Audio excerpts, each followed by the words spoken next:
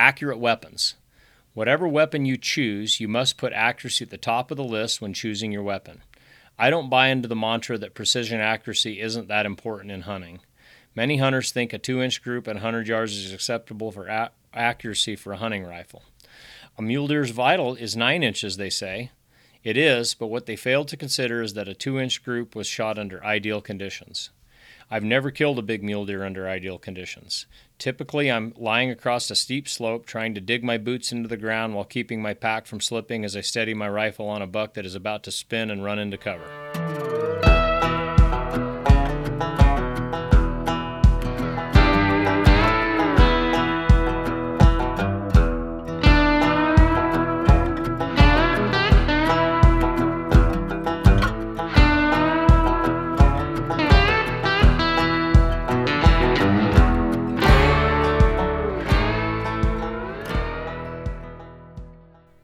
The Rockcast is powered by onX Hunt, and for good reason. onX Hunt is the #1 hunting GPS app in the industry. Stay tuned for a Rockcast promo code. Good morning, Rockcast people. Robbie Denning here at the mic. Late October. Wanted to get you guys an episode out between hunts here. Got a few things to cover. A great article just came out in Wyofile, WYOFILE. I think that's an online magazine. The author was Mike Koshmrl. Hope I didn't butcher that. Koshmrl. And it is the featured top story. Western Wyoming's big buck country sees slowest hunt in 30 years. I'm not going to read the whole article, but I'll read some of the meat and potatoes of it. Encourage you to jump over to Wyofile and check this article out yourself. In fact, there's always some good stuff on there about Wyoming. Let's see here. Gary Freilich's calm demeanor shifted to a hustle for the hour that a steady stream of severed heads made it through his check station on the last Saturday of deer hunting season. The Thane-based Wyoming Game and Fish Department biologist and his colleague, Kelsey Hayes, checked one ungulate deadhead after another. The red-shirted duo was posted up where the Grays River Road exits the Wyoming Salt River Mountain Ranges. This fall marked his 30th straight season staffing the historic check station. The mountains rising over Freilich's Post grow a lot of big bucks, but 2023 was a little different. This was the slowest hunt since 1993 without a doubt, Freilich said during a lull in checking bull elk and buck mule deer. The numbers tell the story. Grays River is known and widely promoted as a destination to hunt trophy-class mule deer. During a typical fall, more than 100 hunters roll by the historic Grays River check station with a buck they've killed. The count was 120 as recently as 2022. This fall, just 31 buck muley deadheads were checked. That's a 74% decline, Freilich said. In some specific hunt areas, the decline was deeper yet. Last fall, Freilich and his colleagues checked 100 hunter-killed mule deer out of Unit 144, which covers the northern Wyoming range. This year, just 17 came out of that same zone, marking an 83% drop. That complete crash was predictable. The winter of 2022-23 was a killer unlike any biologist had ever seen from the Wyoming range mule deer and pronghorn in the adjoining Green River Basin. Roughly 3 in 4 adult pronghorn died, and the mule deer death rates were nearly as bad. 70% mortality in does and 60% for bucks. Virtually all the 2022 born fawns of both species perished. Freilich, of course, knew going into this 2023 check station duties that he was likely to see a lot fewer of these deer. Jumping down a little bit here. Freilich has also seen big fluctuation in deer populations and hunter success over the 3 decades he's been posted up on the banks of the Grays River. Recovery from all the current crash is likely to take longer than those in the past, he said, like the winter of 2016-17. Wyoming's trying to help the herd recover, though the strategies the state selected under pressure have scant scientific support, like killing more mountain lions. Hunters, too, are trying to help by giving up their tags, though that's also unlikely to have any effect on the deer population come future. The trajectory of the herd is dictated by does producing fawns and fawns surviving, Freilich said. It's not based on bucks at all. Freilich asked most hunters who stopped by whether they were seeing does with fawns.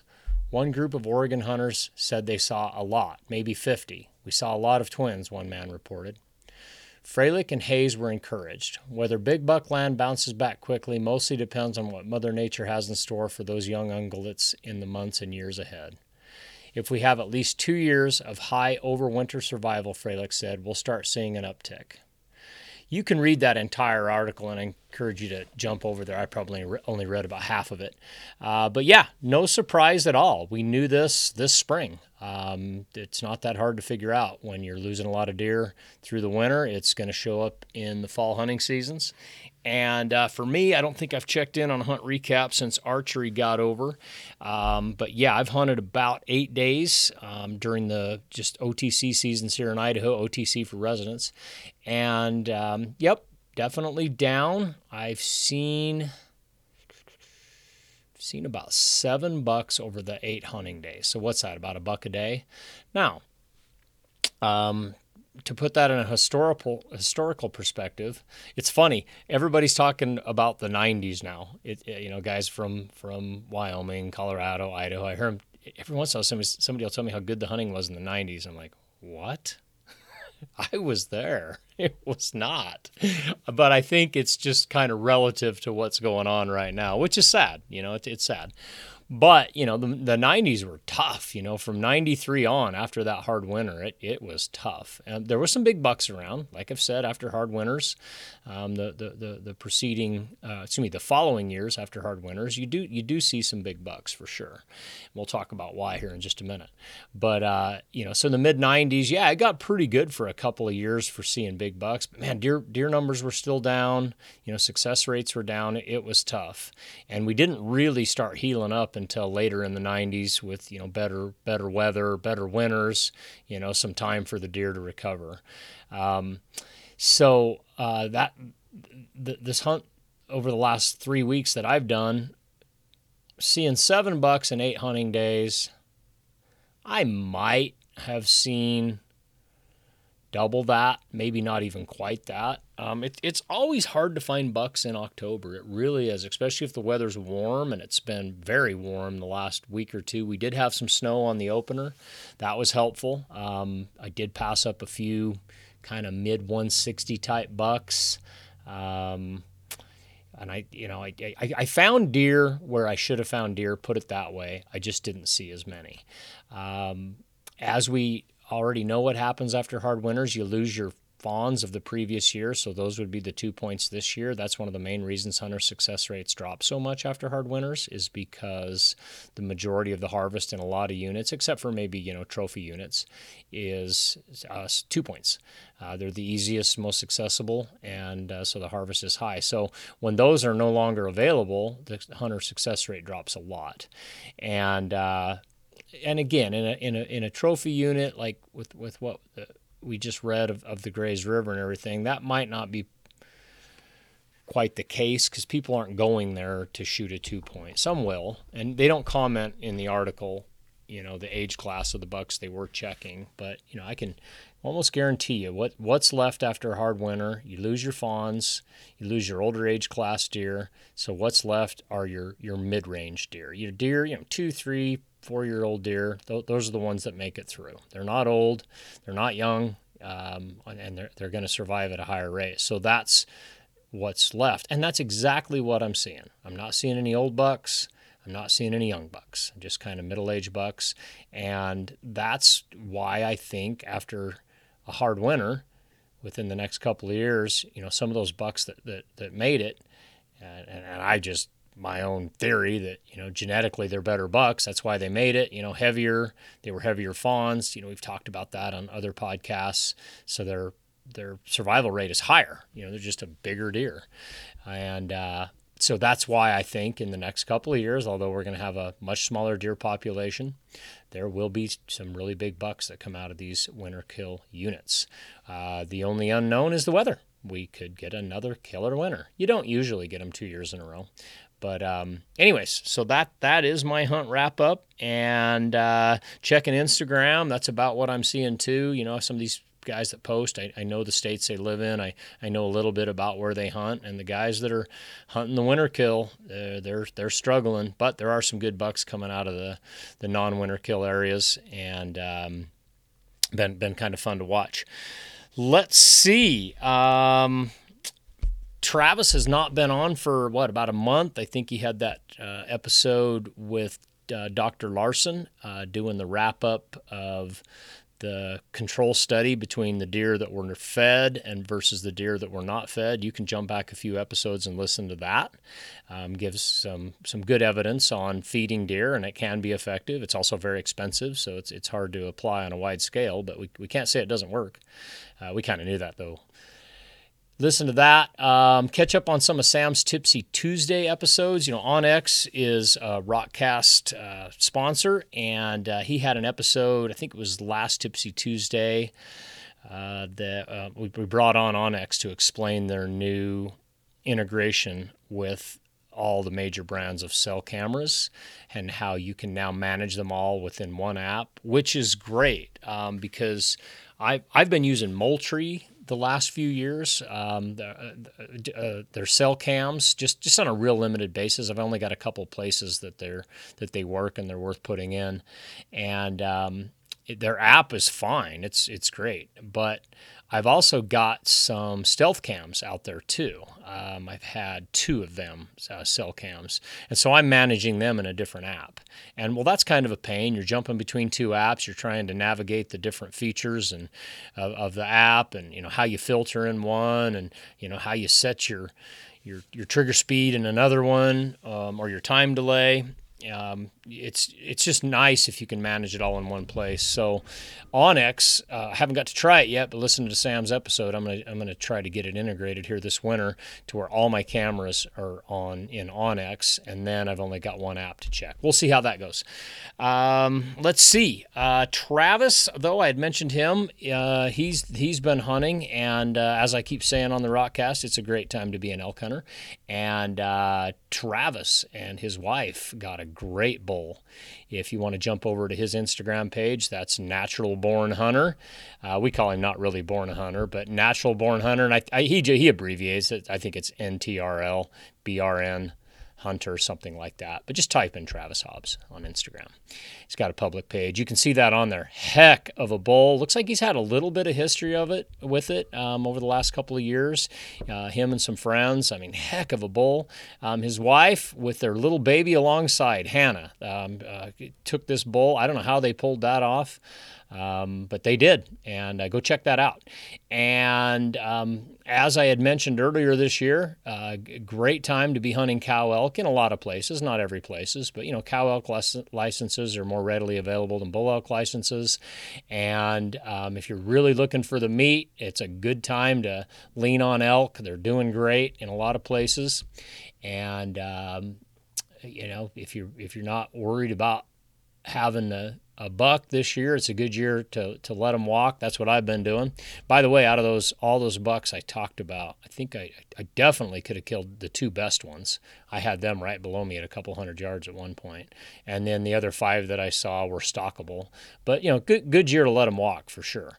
No shame if you decide not to. But it's a good year if you have a cow elk license in a lot of units to get out. We did that just this week. I've got my son. He's 17. He's got a friend that we've been taking hunting for years. His friend, doesn't have a hunting family to take him out, so we've always adopted him during the season. And since cow elk tags are pretty accessible, that's what we focused on. And we did a 2-day hunt this weekend with the boys, and I got one. It was great, and I had a good time alongside the boys. Cash has killed one before. His friend, this was his first real chance to get a shot at one, and he missed. But that goes with the territory when you're starting out. So we did get one down. If you want to go look on my Instagram page, I got that on there. Just a short little reel. Me and the boys are in there. Highly encourage you to get some of your kids' friends out that maybe don't hunt. It's a great way to promote the sport and get more support for hunting. And hunting's getting beat up big time. If you're not a member of HOWL, HOWL, jump on there. We are a supporter of HOWL. They're on the front line all the time of legislative issues up against hunting. Don't be naive. Everybody that tells me that hunting's under no threat don't even know the threats that are out there.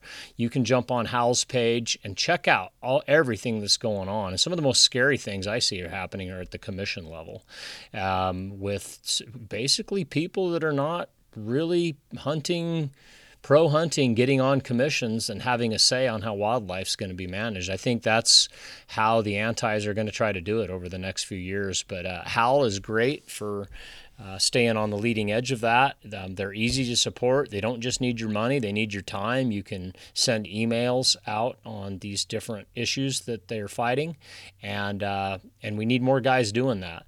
John Stallone, I had him on the podcast here, and Charles Whitwam, back in August, and they explained the HOWL concept a little bit. And I like the way John puts it. It's not so much that we need more hunters, but we need more active hunters. And I agree with him. However, there's a lot of young men out there that are not growing up in hunting families. Maybe they don't even have a father in the home. And hunting is a great way to help these boys become men. Hunting helped clean up my life as a young man with, some of the stuff I was messing around with, drugs, alcohol, things like that. Hunting gave me a path forward, and I knew if I wanted to succeed at it, I needed to be clean. And I walked away from all that stuff as a, 18, 19-year-old guy, and really have never gone back. And so hunting can give a young man direction like that. I've seen that with some of the young men I've introduced to hunting, and I'm just getting Cash's friend out. It's just great to see him. I mean, he gets to hunt a couple of days a year, only if we take him. It's even a little bit foreign to him, but it's neat to just see him kind of come alive. How teenage boys are. They don't talk to their old man very much. They're kind of quiet. I spent 2 days with them. They probably could have put all the words they said in one hand, and but boy, when we got into the elk, it lit them up, and they were pretty excited. Even though they didn't get one, they got some shooting in, and it's how a boy becomes a man, I think. So if you get a chance and you got kids, grab some of their friends, take them out with you.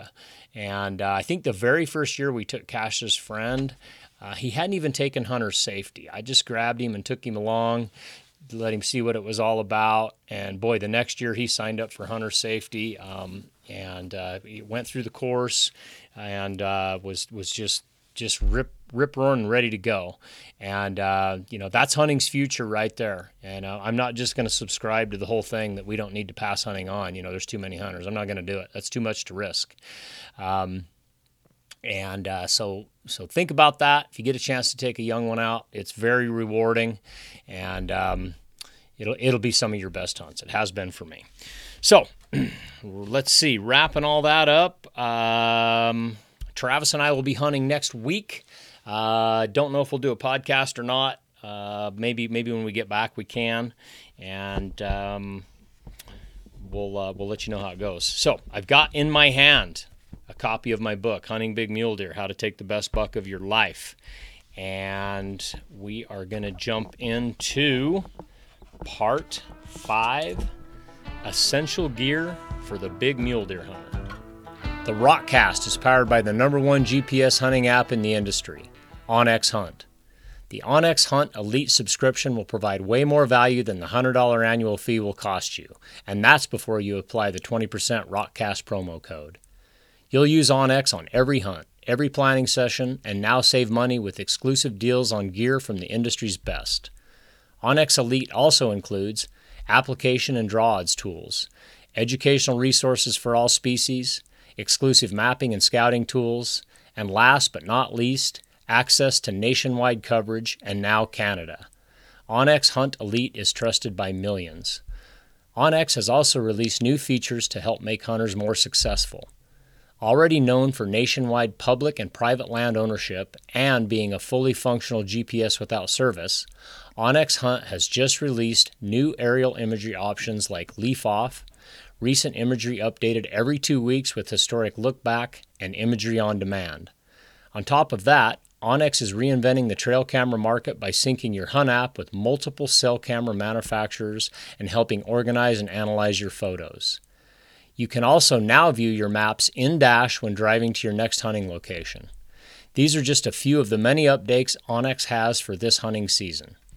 So try onX Hunt for free for 7 days or go to onxmaps.com and use promo code ROCKCAST for 20% off your new onX Hunt membership.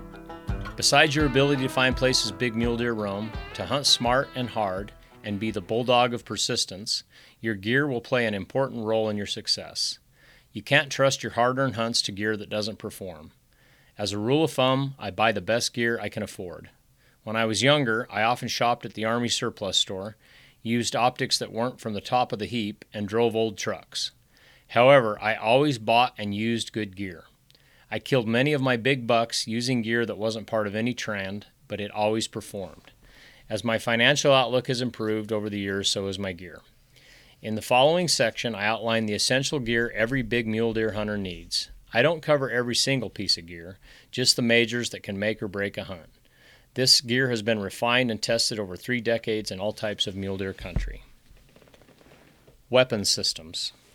To kill big mule deer, I think you have to hunt with all 3 weapon types: rifle, muzzleloader, and archery. Why? The answer is threefold. First, mule deer managers across the West have to figure out how to sell the most licenses with the least impact to the resource. Muzzleloader and archery seasons typically have lower success rates than rifle seasons. By offering these seasons, more people can hunt with less impact on mule deer. The second reason a big mule deer hunter must consider all 3 weapon types is that the draw HUDs have become so low across the West. If you're able to apply only for rifle seasons, your pool of good hunts just became much smaller. Finally, by hunting archery and muzzleloader seasons, you can hunt mule deer at certain times of the year when they are more vulnerable. For example, the early archery seasons take advantage of the fact that big mule deer are still using the most open portions of their summer range and are easier to find. Some states like Idaho, Utah, and New Mexico offer early muzzleloader seasons. I've shot several good bucks, including a 190 typical, just in the last few years on early muzzleloader hunts. Other states offer hunts during the rut for muzzleloader and archery. One hunt just opened in southeast Idaho that allows archers to hunt some of the best big mule deer country the West has until late November. Rifle hunters lost that hunt in about 1970, so by becoming a proficient archer, you can almost step back in time. Accurate weapons. Whatever weapon you choose, you must put accuracy at the top of the list when choosing your weapon. I don't buy into the mantra that precision accuracy isn't that important in hunting. Many hunters think a 2-inch group at 100 yards is acceptable for accuracy for a hunting rifle. A mule deer's vital is 9 inches, they say. It is, but what they fail to consider is that a 2-inch group was shot under ideal conditions. I've never killed a big mule deer under ideal conditions. Typically, I'm lying across a steep slope trying to dig my boots into the ground while keeping my pack from slipping as I steady my rifle on a buck that is about to spin and run into cover. Add in the fact that my adrenaline is peaking, the wind is blowing, and the buck just so happens to be the only big deer I've seen in a month. I'll take the 1/2 inch at a 100 yards rifle any day. It just lessens my chance of missing, especially as range increases. 2 years ago, while muzzleloader hunting, I found an excellent typical buck grossing over 190 inches in a Colorado area thick with pinyon pine and juniper. I could see the buck only by glassing across the canyon from 2 miles away. To kill him, I'd have to get in his living room. I noticed that he'd cross a power line cut about 30 yards wide on his way to and from his bedding area each day. That was the only time he was really in the open. He never crossed in exactly the same place, but rather in an area about 300 yards wide in the cut. He'd be visible less than a minute before reaching the cover on the other side. A clear shot would be near impossible unless I could catch him in the cut.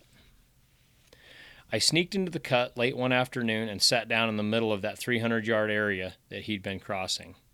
I was shooting a conky muzzleloader that year and had fired hundreds of rounds pre-season, developing a load that would put 2 consecutive shots in a 1-inch group at 100 yards with a peep sight. That's extreme accuracy for a muzzleloader. I was confident I could kill the buck if he showed up before dark, as the furthest I'd have to shoot was about 150 yards. I sat about 2 hours as the sun sank low in the west. A huge trunk of a juniper tree broke up my silhouette. The shadows were slowly becoming long and the woods quieter. I'd seen or heard nothing other than a chipmunk that had scampered by a few feet away, totally unaware of my presence. Tick-tock, tick-tock. Suddenly I saw movement about 100 yards up the hill in the cover. I had to duck low to see under the low-hanging branches, but I was sure I'd seen legs of several deer moving towards the cut. I raised my muzzleloader and checked the light coming through the peep. It was a little dark, so I unscrewed the adjustable aperture to let more light in. I was a little nervous and dropped the aperture. When I reached forward to pick it up, I caught more movement. Just stepping into the cut was a giant buck at 120 yards looking straight at me. He'd seen my movement. He was not the typical I'd seen before, but a much better non-typical. I quickly judged his spread at well over 30 inches and his gross score in the 220s. I got the gun up on my knee, but he had me pegged and took a step forward, which put him in a slight depression. Only his back line and head were now visible. He was only one more step from the cover, and it wasn't looking good for a clear shot. Just then, another buck stepped out into the cut. It was the typical I'd been expecting. He immediately read the body language of the bigger deer and turned and stared directly at me. A good buck in hand is better than a dozen in the bush, so I swung the gun right, held in the pocket behind his front leg, and gently touched the trigger. When the smoke cleared, I glimpsed the two bucks diving into the cover. It was getting dark, so I got right on their tracks. I found a few specks of blood. About 100 yards later, I noticed one set of tracks veered left. Studying the ground, I found a faint spot of blood with just those tracks, so I quietly but quickly followed. Just a few minutes later, ahead in the broken cover, I could see the typical buck about 70 yards ahead checking his back trail. I had only a rump shot, but knew he'd already been hit, so I held on the base of his tail and touched the trigger. He disappeared behind a cloud of smoke. I moved ahead and determined I'd hit him again. It was now almost dark, so I slowly backed out. I was up at 4 a.m. after a short night of sleep and back on the mountain before first light. The full moon sank low in the western sky as I made the mile hike back into the area. As I picked up his track again, the sun hadn't yet risen. I tracked slowly and methodically with my gun ready at all times. It took an hour to pick his track from the litter of the forest floor. More deer had moved during the night, making his track harder to follow through the thick juniper jungle. About 150 yards into the tracking job, I found the buck piled up in 3-foot-tall grass. By the distance he'd covered and the length of his stride, I determined that he died within a minute or two of my last shot. Rolling him over, I could see my first shot had hit exactly where I'd aimed, in the pocket behind his front leg. But his angle when he looked at me was such that the bullet just nicked his pericardium, the membrane around the heart, as it angled back and exited behind his paunch. The second bullet had hit within an inch of the base of his tail and had completed the job. Had I been shooting the typical 4 inches at 100 yards muzzleloader common in the deer woods, I can't say for sure that I have killed this buck. I could tell you 5 more stories where the difference between punching my tag and entertaining friends with tag soup came down to accuracy. In the real world of big buck hunting, where tension is high and mere seconds count, accuracy is king.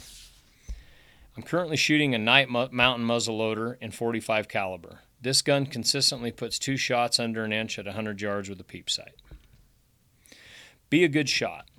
You should have noticed by now that all the hunters who influenced me were great shots. Grandpa, Dad, Kerry Hansen, Kurt Darner, they wouldn't be great hunters if they weren't great shots. In the real world of buck hunting, shooting skill is everything.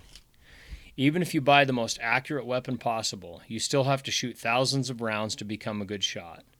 I'm not a great shot. Proficient, yes, but not great. I'm not calm like those men I wrote about, so it takes more effort for me. I've worn out about 3 7mm Remington Magnums in my career. I shoot up to 2,000 arrows per year and have fired thousands of rounds through muzzleloaders. I've got a long way to go, but I've also come a long way. I don't agree that shooting off a bench rest isn't real-world hunting practice. Most of my shots in open mule deer country have been off a dead rest like a pack, a rock, or a tree, or shooting from a bench rest has plenty of application in the real world. It's on the bench that you master your breathing, heart rate, and trigger squeeze. I do agree that you need to practice plenty off of the bench too, and I do. I absolutely love to shoot offhand at rolling tires and water-filled jugs. In some cases, fastest man on the trigger gets the buck, and this type of practice makes handling your weapon second nature. Shooting is something you can involve your whole family in. Being a good shot also comes down to knowing when to shoot and when to pass. Some of my misses were on shots that couldn't be made on impossible shots, so I don't beat myself up too badly on those. Running shots beyond 100 yards, moving deer beyond 200 yards, offhand and Hail Mary shots should be avoided. Knowing when to shoot comes down to hunting bucks rather than either jump shooting or pushing bucks, which almost always results in shooting at a moving animal and more misses and wounding loss. If you employ the strategies I've written about in this book, you're likely to either get a close range shot, my average range on big mule deer is less than 200 yards, or have a crack at an undisturbed buck that doesn't know he's in imminent danger. If you hunt right, your hits will skyrocket while your misses will plummet. If my memory is right, I've made about 90% of the shots I've taken on big mule deer over the last 20 years. I'm currently shooting a Cooper Excalibur and 7mm Remington Magnum that can deliver 3 shots into a half-inch group. A Night Mountaineer 45 caliber muzzleloader that shoots 1-inch groups with a peep at 100 yards, and an Athens bow that can keep my first shot in the kill zone out to 70 yards. Do what it takes to buy good weapons and achieve the most accuracy possible from there. You won't regret it. Okay, so that was my chapter on weapons, and I just want to remind people that was written in 2014, so a few things have changed. I'm no longer shooting that Cooper. I only shot that for a couple seasons. I really liked it, but it was about a 9-pound gun, which made it shoot very, very well, but I didn't like packing it. I'm more of a 7.5 to 8-pound gun person. So the next year I switched off to the same gun I'm still shooting, a Cooper, Tie Summit is what they're called. The Tie stands for titanium. I'm shooting it in 270 Winchester short mag. I've talked about that on other episodes. I don't dial, and so I want to shoot as flat of a rifle as I can, and a 270 does that. The Winchester short does that. If you look at the trajectory on those, it's like a laser beam out to about 500-600, which is as far as I would ever shoot at a mule deer. And there are rifles that shoot flatter than that beyond those yardages, but you're hard pressed to find one that shoots flatter within that yardage. And what that allows me to do is use hash marks in my scope, and it's great how my hash marks have worked out. I'm shooting a Swarovski Z5 3-18, and my hash marks have worked out where my center crosshair is 100 and 200. I don't even have to change because that shoots so flat. So my center crosshair is 100 to 200. My second hash mark is 300. My third hash mark is 400, and my fifth hash mark is 500. It's just the way it came out. Now, they weren't quite exact. I mean, it might have been like, 420 or something like that, or 490 for the 500, but it was close enough. I mean, that's one reason I'm shooting the 270 Winchester short. And so then when I look through my scope, I don't even need to look at my dope card. I know for all the yardages I'll shoot, my hashes and my center crosshairs is going to be 200, 300, 400, 500. And I want to do everything while I'm looking through the scope. I have not been around long range hunting a lot, but I have been around it a little bit. And I have seen a couple of big bucks get away because guys were screwing around with their scopes. Now, that's just that individual situation. I know some of you guys are really fast with that. I know that, if you're proficient with it, you can be very, very fast. But for me, it's just, I haven't needed long-range hunting and all the controversy that it's stirred up. So looking back over all my years of hunting, like I said in here, my average distance is still about 200 yards. And I've never shot anything over 460, so this gun has served me well, and it's a dream to pack. Let's see, what else is in this chapter to recap? Still shooting that night muzzleloader, and I haven't had a muzzleloader tag for a few years, but I like having a muzzleloader. Just in case a hunt pops up that gives you good dates and almost always has better draw odds. And while we're on that subject, Idaho right now has got a survey out there, Idaho Fish and Game, on changing up what muzzleloader bullets they'll allow. Idaho is stuck with the traditional muzzleloader rules. Now, they're not truly traditional. Nobody's out there really hunting with flintlocks. I mean, if you want to get into semantics here, none of us are traditional. But Idaho has stayed with no scopes, peep sights or iron sights only, loose powder. No 209s, so percussion only, either number 11s or musket caps, in an effort to keep to limit the distance, okay? And I think it's a good thing, because this is why it's a good thing. You can still get decent muzzleloader tags in Idaho on our draw system because the odds aren't 5%. Now, some of them are that are in the trophy units, but there's still a lot of units that you can draw every couple of years with a muzzleloader that allow some great dates. And that's because a lot of guys don't want to hunt with a 100-yard gun. And that's really where we're going with hunting right now, I think, is we got a section of hunters that just want more limited quota to improve, especially deer hunting.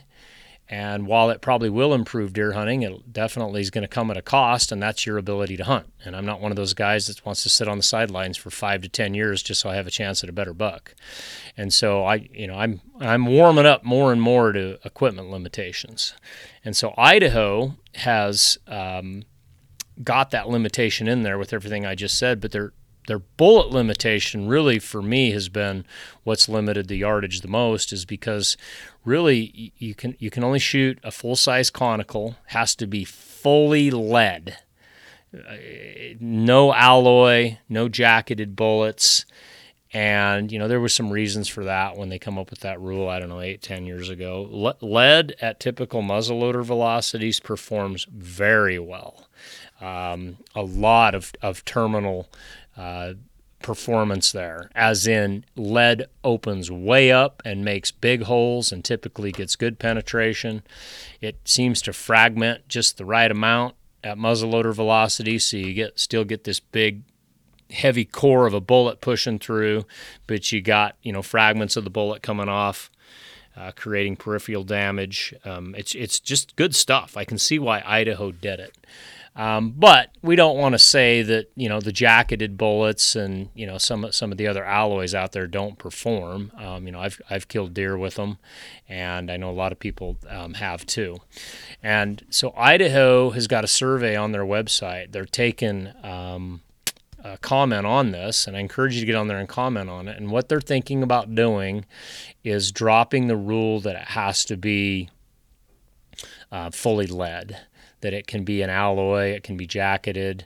And the reason they're doing it is, and I understand this, is there's not very many full lead options out there.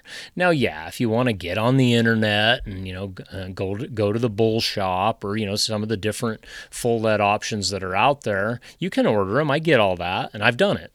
But let's face it, a lot of guys are not hardcore, and Travis and I have talked about that a lot. We don't want everybody to be hardcore. We're fine with the guy that's like, hey, I think I'm going to go muzzleloader hunting next week. I should probably get my muzzleloader out, and he goes down to Sportsman's Warehouse or Cabela's. There's just not a lot of selection for full lead bullets. They're really hard. Power Belt makes a version. That's really the only ones I've seen in the stores around here. And so it's becoming very hard for guys to find bullets is really what it's got down to. So by changing that rule, then we're able to shoot more off-the-shelf kind of stuff. And for me, the reason I'm going to go ahead and vote for it is when I have no problem with the lead bullets. Like I said, they have great terminal performance. I'm amazed at the holes that a full lead bullet will blow through an animal. But when you only have a couple of choices for bullets, your accuracy suffers unless it's just the bullet that gun likes. I mean, everybody in the reloading world knows that you can have an excellent bullet, and for whatever reason, that gun doesn't like it. And it's no different with muzzleloaders. The harmonics of the barrel, whatever it is. And I've fine-tuned Idaho requires granular powder, which is no problem with me because I like granular powder because I can fine tune it down to just a couple of grains if I want to. It's a little bit harder with pelletized powder, although it can be done, but it's just harder. Where if I want to shoot 90 grains and I think the accuracy can be better, I can try 95, or I can jump down to 85 or 110, 105, whatever I want to do. So, but when you're only limited to one or two bullet choices, that variable's out. You can't just swap around bullet weights because, as many of you know, that the if you have multiple bullet weights, you're just more likely to land on an accurate load. And so I'm all for having more choice in muzzleloader bullets. Each to their own, though. You might be against it, but you can get on there and make your comments. But I encourage everybody to kind of think that through and get on there and give Idaho Fish and Game your feedback. They're asking for it. Let's give it to them. And wherever it comes out, well, then that's what I'm going to support. If the public wants fully lead, well, then that's what I'm going to go with. But I would like to see it change just so I have more accuracy options, because the bullet choice is still not going to make a long-range muzzleloader. It's the open sights that is limiting 99% of guys on muzzleloading. And you can put whatever. Idaho, I don't think, is entertaining sabots at all. But even if they did, you're still not going to be shooting with open sights at 200, 300 yards. You might find one guy in 100 that can do it, and you better have really good eyes, really young eyes. But most guys are still going to be limited to that, 75 to 125 yard range, because that's what the sighting system allows. So I think as long as Idaho stays with a requirement for peep or open sights, I think our odds will stay good on the hunts and truly keep to the tradition of muzzleloader hunting, which is shorter range. So anyways, I talked about muzzleloaders in that chapter in there, taking a few really good bucks with muzzleloaders. That's why I keep one in the closet. Talked about tire shooting in there. If you actually get my book and read it, you'll see there's a picture in there of my son. He's about 4 years old. I would take him up, of course, put him in a safe place, kind of put him off to my right, and then he could roll a tire in front of me. So he's kind of rolling a tire diagonally in front of me. And I would do this at ranges of 25 to 100 yards, and it does two things. It gets you used to shooting at moving game, and as I said in the chapter, I don't shoot at any running game beyond 100 yards or any moving game beyond 200. Ultimately I want them stopped. I want a high odds shot. And, broadside still is the best, but things don't always work out that way. So I like to practice at rolling tires because it gets you used to that. And you also find that, under 200 yards, you do not have to lead much at all, with a modern firearm. But the second thing it does, and I think this is just as important, and I saw this on this elk hunt that I mentioned that I took the boys on, is it gets you fast with your rifle. And you might, practice for years with your rifle off a bench, which, as I said, I think has value. Trying all the different, prone positions, seated, kneeling, do all that stuff for sure. But when you're hunting and everything happens quickly, as it often does in big buck hunting, you got to be fast with your rifle. And I'm talking getting a shell in the chamber, a cartridge in the chamber, opening your scope caps if you're in inclement weather. I always take my scope caps off if it's nice weather, but if it's inclement weather, I've got Butler Creek's scope covers. I've got to flip those off quickly. Getting the safety off. I mean, it all sounds basic, but I've lost bucks because of that process, just being too slow. And as I've gotten older, I've hunted with guys that have lost them because they just couldn't get ready. And back to that elk hunt, that's what happened with the boys. They just could not get ready. We jumped these elk in a quakey pocket, and they started to take off. We had them at 80 yards, and the boys were just behind me about 5 steps and the elk were off to my right. So the boys could totally shoot. I was not obstructing, and I told them as soon as I saw the elk. Actually, my son saw him first. I had seen the elk at a distance. We stalked in at about a mile, but I lost track of him in the cover and come up over a little rise. I was looking to my left. The elk were to the right. My son saw him, and I heard him whisper back there, and I looked over, and there they were. Well, I didn't want to shoot first. I wanted the boys to. So I told them, get a cartridge in your rifle. And they just kind of froze. They weren't doing much. And then, we're only talking a second or two delay, but then they went ahead and got cartridges in their rifle. We don't walk together when there's cartridges in our chamber. So they got that done, but then they didn't shoot. Well, by now the elk have moved out of the Quakies. They're headed downhill. They kind of circled around below me, and now the boys couldn't really shoot because I was in the way.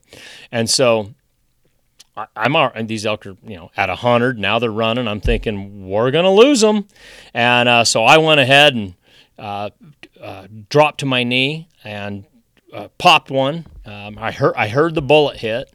And for a couple of days, I had been telling the boys, look, if we get into a herd of elk, we don't want to, number one, wound anything, and number two, shoot too many elk. That can happen in a herd of elk. It really can. I've seen this with cow elk hunts, because they're always in big bunches in late October.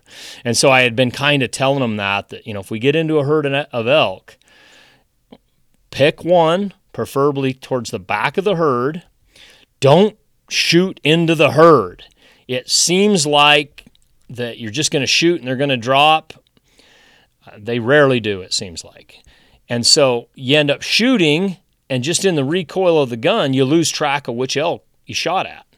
So I've kind of learned when you got a herd going, just shoot once. You make that first shot count, which you should do all the time. But because after that, they're going to, unless it drops, they're going to get mixed in together, and then you're going to have to wait and see if you get a straggler out there and if that's the one you hit. So I had been conditioning the boys on that, be real careful. So I'm sure that's what was going through their mind when we jumped these elk. This is a herd of, I don't even know, 30, 40, 50, a bunch. And so back to the story, the elk circled around below me. I dropped to a knee, take a shot at one of the back ones. I heard it hit. And just like I illustrated, then I lost track of her. I couldn't see her, but I thought, that's okay. I know I got a bullet in her, and it should be a good bullet.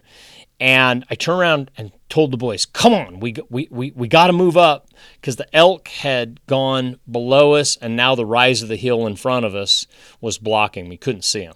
So I told the boys, guns on safety, guns up, move up here. So we moved up. We only had to move about 15 yards when we come out on a little rise, and now we could see the elk. Now they're at about 150, 200.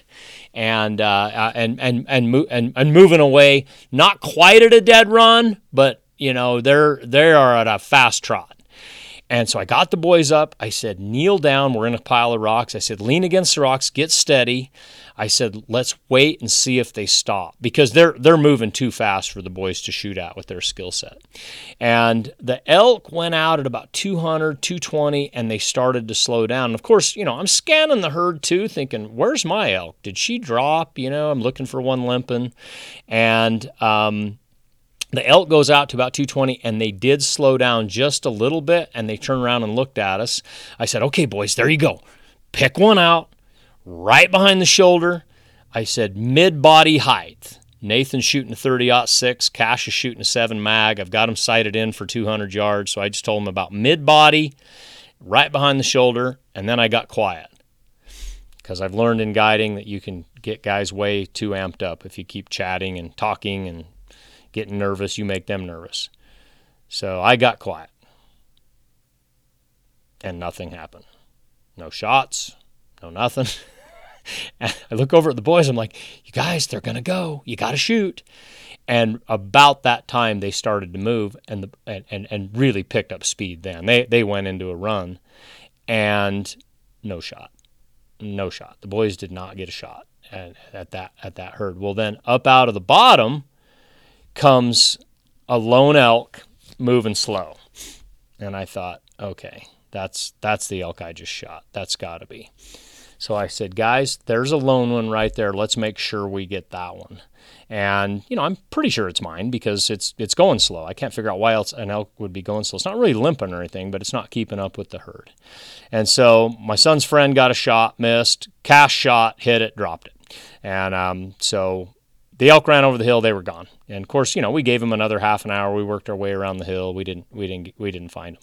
So we went over there to where the elk was, and I told the boys, first thing we got to do is basically, what did we fire? 3 or 4 shots there. I said, we got to make sure this is the only elk we hit. I'm pretty sure it is, but we got to make sure. So we backtracked from that elk and found first blood. And, I'm 99% sure this is the elk I shot. And we tracked it out, and I put a boy on my right at 20 yards and a boy on my left at 20 yards, and we just moved up through the brush where the herd had been to make sure there were no other blood trails. And there wasn't. We found nothing. We spent about 15, 20 minutes doing that. And, of course, I'm on the main blood, the only blood, and I track it right to the dead elk. And I'm like, okay, so we got one, and we didn't hit any others. Good job, guys. That was the goal. No wounded elk. And so then the question comes up with Cash is like, well, Dad, if I hit that's still your elk. You hit it first. I'm just like, yeah, the way we do it is with first blood. Whoever draws first blood, tags the elk. I said, and I'm pretty sure I've hit this elk, but let's look at it and make sure, because it could have maybe I missed. And maybe you hit the elk, you just never know. I mean, hunting can be confusing. It really can. So we get the elk all laid out and get looking here, and I can see where I've hit it in the brisket and he's hit it in the neck. And I can also see a couple of spots where there's just a little bit of tiny blood seeping out, almost like it got shot with a shotgun. And then I figured it out. When his friend shot, he shot low and he hit in the rocks right in front of it. And I think that was just a couple of rock fragments or bullet fragments. So anyways, I tagged the elk. I had hit it, drawn first blood. We still had the rest of the day of the hunt for the boys. And we did do all that. And we never got back on the elk. And then the hunt ended. So the reason for all that story, besides we like hunting stories, is talking with the boys a little bit later on, how come you guys didn't shoot? You had elk, broadside, pretty much stopped a couple of times, and they said they just didn't know what to do. It was just confusing, and they were, fumbling with their rifles a little bit, and stuff like that. Well, this goes back to what I just read about rolling at tires. That's probably the biggest thing you're gonna learn by shooting at moving game, is how to quickly handle your rifle and acquire a sight picture. Probably all the things the boys were struggling with. And and these guys have hunted a lot. Cash, that was, he's killed 4 or 5 animals, an elk, 3 deer, at least. He's been around it before, but when you get a lot going on like what happened with this hunt, you got to be fast with your rifle. And so there's really no better practice than shooting at moving targets. Make sure that if you do it, number one, safety. You got to be safe. You got to have the person that's rolling the tire off to your right or left, next to you, or preferably a little bit behind you. They cannot be in front of you. So sometimes you got to find a special place to be able to do that. It's taken me a few years to find places that I can do that and keep my tire roller safe. And so safety first, and obviously you're going to be shooting at a moving target, so you got to make sure that as that target moves down the hill, that the background is going to change a little bit, that there's not a road out there, obviously no houses or, livestock or anything like that. You sometimes you got to hunt a little bit to find a place like this. And, but make sure that when the person rolls the tire, you don't tell them when, and you don't have a cartridge in the chamber. I like to have my gun on my shoulder. And, I obviously tell the shooter I'm ready, or the roller, I'm ready, but I don't tell them when to roll the tire. I want everything to be a surprise. And, maybe my son waits a minute before he rolls it. So that once the tire starts rolling, and I know it's cleared him, and I can shoot, then I got to go through the whole process of unslinging my gun, getting my gun to the shoulder, racking a cartridge into the chamber, all the stuff that you have to do in hunting that costs precious seconds you want to be able to do. And being able to acquire a sight picture quickly and make sure your gun's off safety. Now, I've been doing this on and off for 30 years, and I remember the first couple times I did it, and often anybody I take that does it, they don't even shoot it the first time you roll a tire for various reasons. Didn't get a cartridge chambered, or they jammed up the gun because they've never ran their action quickly like that, or didn't get it off safety, just once they did get a sight picture, they just didn't know what to do. I mean, if you haven't done it before, you'll be surprised at how you react, and it's always slower. So, this is kind of a long subsegment of this episode, but it's awesome practice. And over a couple of times of doing it and then helping friends with it, I got a lot faster with my rifle, a lot faster. And after this little elk hunt I just described, well, I need to do this with the boys. I've done it with Cash once, at least once, maybe twice, but I haven't done it with his friend. I just need to do a dedicated session, take them out, and really let them shoot at some rolling tires. If you're a wing shooter, that can help you get really fast, but you're getting fast with a different type of gun, and it's a different way of aiming. Most wing shooters, they're just pointing the gun. It's not as precise. They're not using an optic. It's not a crosshair. But I still think there's some crossover value in getting a gun to your shoulder and acquiring a sight picture. But you need to shoot rolling tires with your hunting rifle so that everything becomes second nature. Getting that safety off, acquiring a sight picture in that exact optic. Shotguns don't have optics, but everything has to become automatic for you. And so I can't recommend it enough. And there will be a time, no matter how careful you hunt, that at some point you got to make a good shot or a fast shot. And as I said in my reading, ideally we want to, if you hunt right, you're going to get a calm shot at a calm animal. That's the gold standard. That's what we're looking for, but it doesn't always happen. Let's see. The bow that I mentioned in there, I did shoot that Athens bow. That was a good little bow. I shot that clear till 2022 before I switched to this Matthews Phase 4. And when I said in there, this is something, I think I've mentioned this on other episodes before when we were talking about the Cold Bow Challenge, that I had written in my book that I can get the first shot in the kill zone out to 70 yards. Well, that wasn't cold bow, though. That was and so by cold bow, what I mean is first arrow of the day, no practice after that first arrow, and then do it 5 days in a row. I could not do that with that Athens bow. But I put that in the book. I wasn't lying. Yeah, on a good day I could walk out there and first arrow in the vitals at 70 yards. But then I may shoot 30 more arrows that day. And then the next day walk out there and, get lucky and do it again.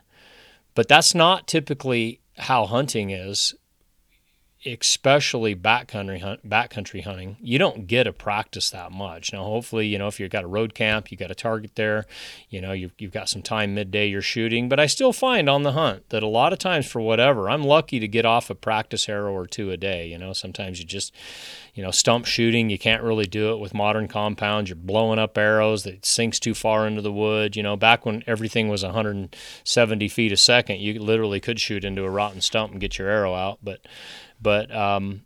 so I wanted to update that in the book a little bit, that now I'm more like 55 to 60 on a cold bow with no practice, no warm-up, and then no shots between days. I'm about 55 to 60, and that's why I've tried to shrink my range. So I think I've updated you with everything on that, and we'll get into some other gear stuff on future episodes. Looks like I'm just jumping ahead here. Horses, optics. I wrote a little bit about clothing. That's a pretty short chapter. Footwear. Deer camp, that's a big one, talking about the gear in deer camp. Deer camp's important. In fact, for this hunt Travis and I are going on, I've been getting all the gear together for days. We're going to have a road camp, but we're going to be doing some backcountry spike and stuff, so I've got all that stuff ready. Camp is everything. You can't just survive out there. You have to thrive. You have to be fresh. You have to be able to get rest at camp. So that's going to be a big chapter. We'll read that stuff future. And then tomorrow will be Sam's Tipsy Tuesday for our Halloween episode, 1031. He's got Rob Gearing coming on the podcast. Rob Gearing is the head of Spartan Manufacturing. They're a longtime Rock Slide sponsor, manufacturer of high-end tripods, bipods, all the accessories that go along with that. Good stuff. We've done reviews on it. You can search any of that stuff on our homepage, but that'll be a good episode. I think they got some new gear coming out. Plus, Rob's just a fun guy to have on the episode. He's an Englishman. He's a Brit, but he doesn't talk in meters. He talks in yardage, so he's my kin. I can't even convert meters to yards. Everything's yards. So Rob, when I hear you talking yards, man, you're speaking my language. But a good guy to follow on Instagram. Jump over to his page. He's funny. Does some cool stuff with his gear. Does chin-ups on his tripods, stuff like that. Rob Gearing, Gearing. I think the page will come up as Spartan. Go ahead and give them a follow. They'll be on the episode tomorrow. And then you probably noticed a couple weeks ago, Ryan Avery just shows up out of nowhere, man, comes swooping in and does a Rockcast episode. It was great. It was an episode on layering with one of our writers, Mike Moore. I highly encourage you to go listen to that episode. Mike shares his layering system. Mike's got a ton of experience in the backcountry, former game warden, now retired, just hunting a lot, doing gear reviews for Rock Slide, just a good guy to share his layering system. But, just a surprise to have Ryan on the Rockcast. You just never know when this guy is going to come swooping out of nowhere. And that's kind of how he is. We've been running Rock Slide together since 2012. He's a great business partner, but I just never know where he's at. I mean, he doesn't answer his phone. He's not answering his texts. I'm sending him his emails. I mean, he's just gone. And then all of a sudden, there he is. He's kind of like Sasquatch. Kendall Card and I have talked about that, kind of like at Expo. We've been at Expo, for 3 days. We've never seen him. And then all of a sudden, there he is, man. He just appears like in the shadows. And then he's gone. So you got to grab him while you can get him. It was great to have him on the Rockcast. I hope he does more. I got some background information that probably the reason that he came on, he had a little extra time on his hand because his beloved 6.5 Creedmoor was in the shop. And, that puts a lot of time on his hands when he can't shoot his Creedmoor. He goes to the range every day. So I don't know what happened, but it was in the shop. I'm sure it was a big downer. And then I also heard that his best dress was at the laundromat. So he was waiting for that too. So I imagine when he gets that stuff back, we won't hear from him again. But Ryan, buddy, you are always welcome on the Rockcast. And love you, man.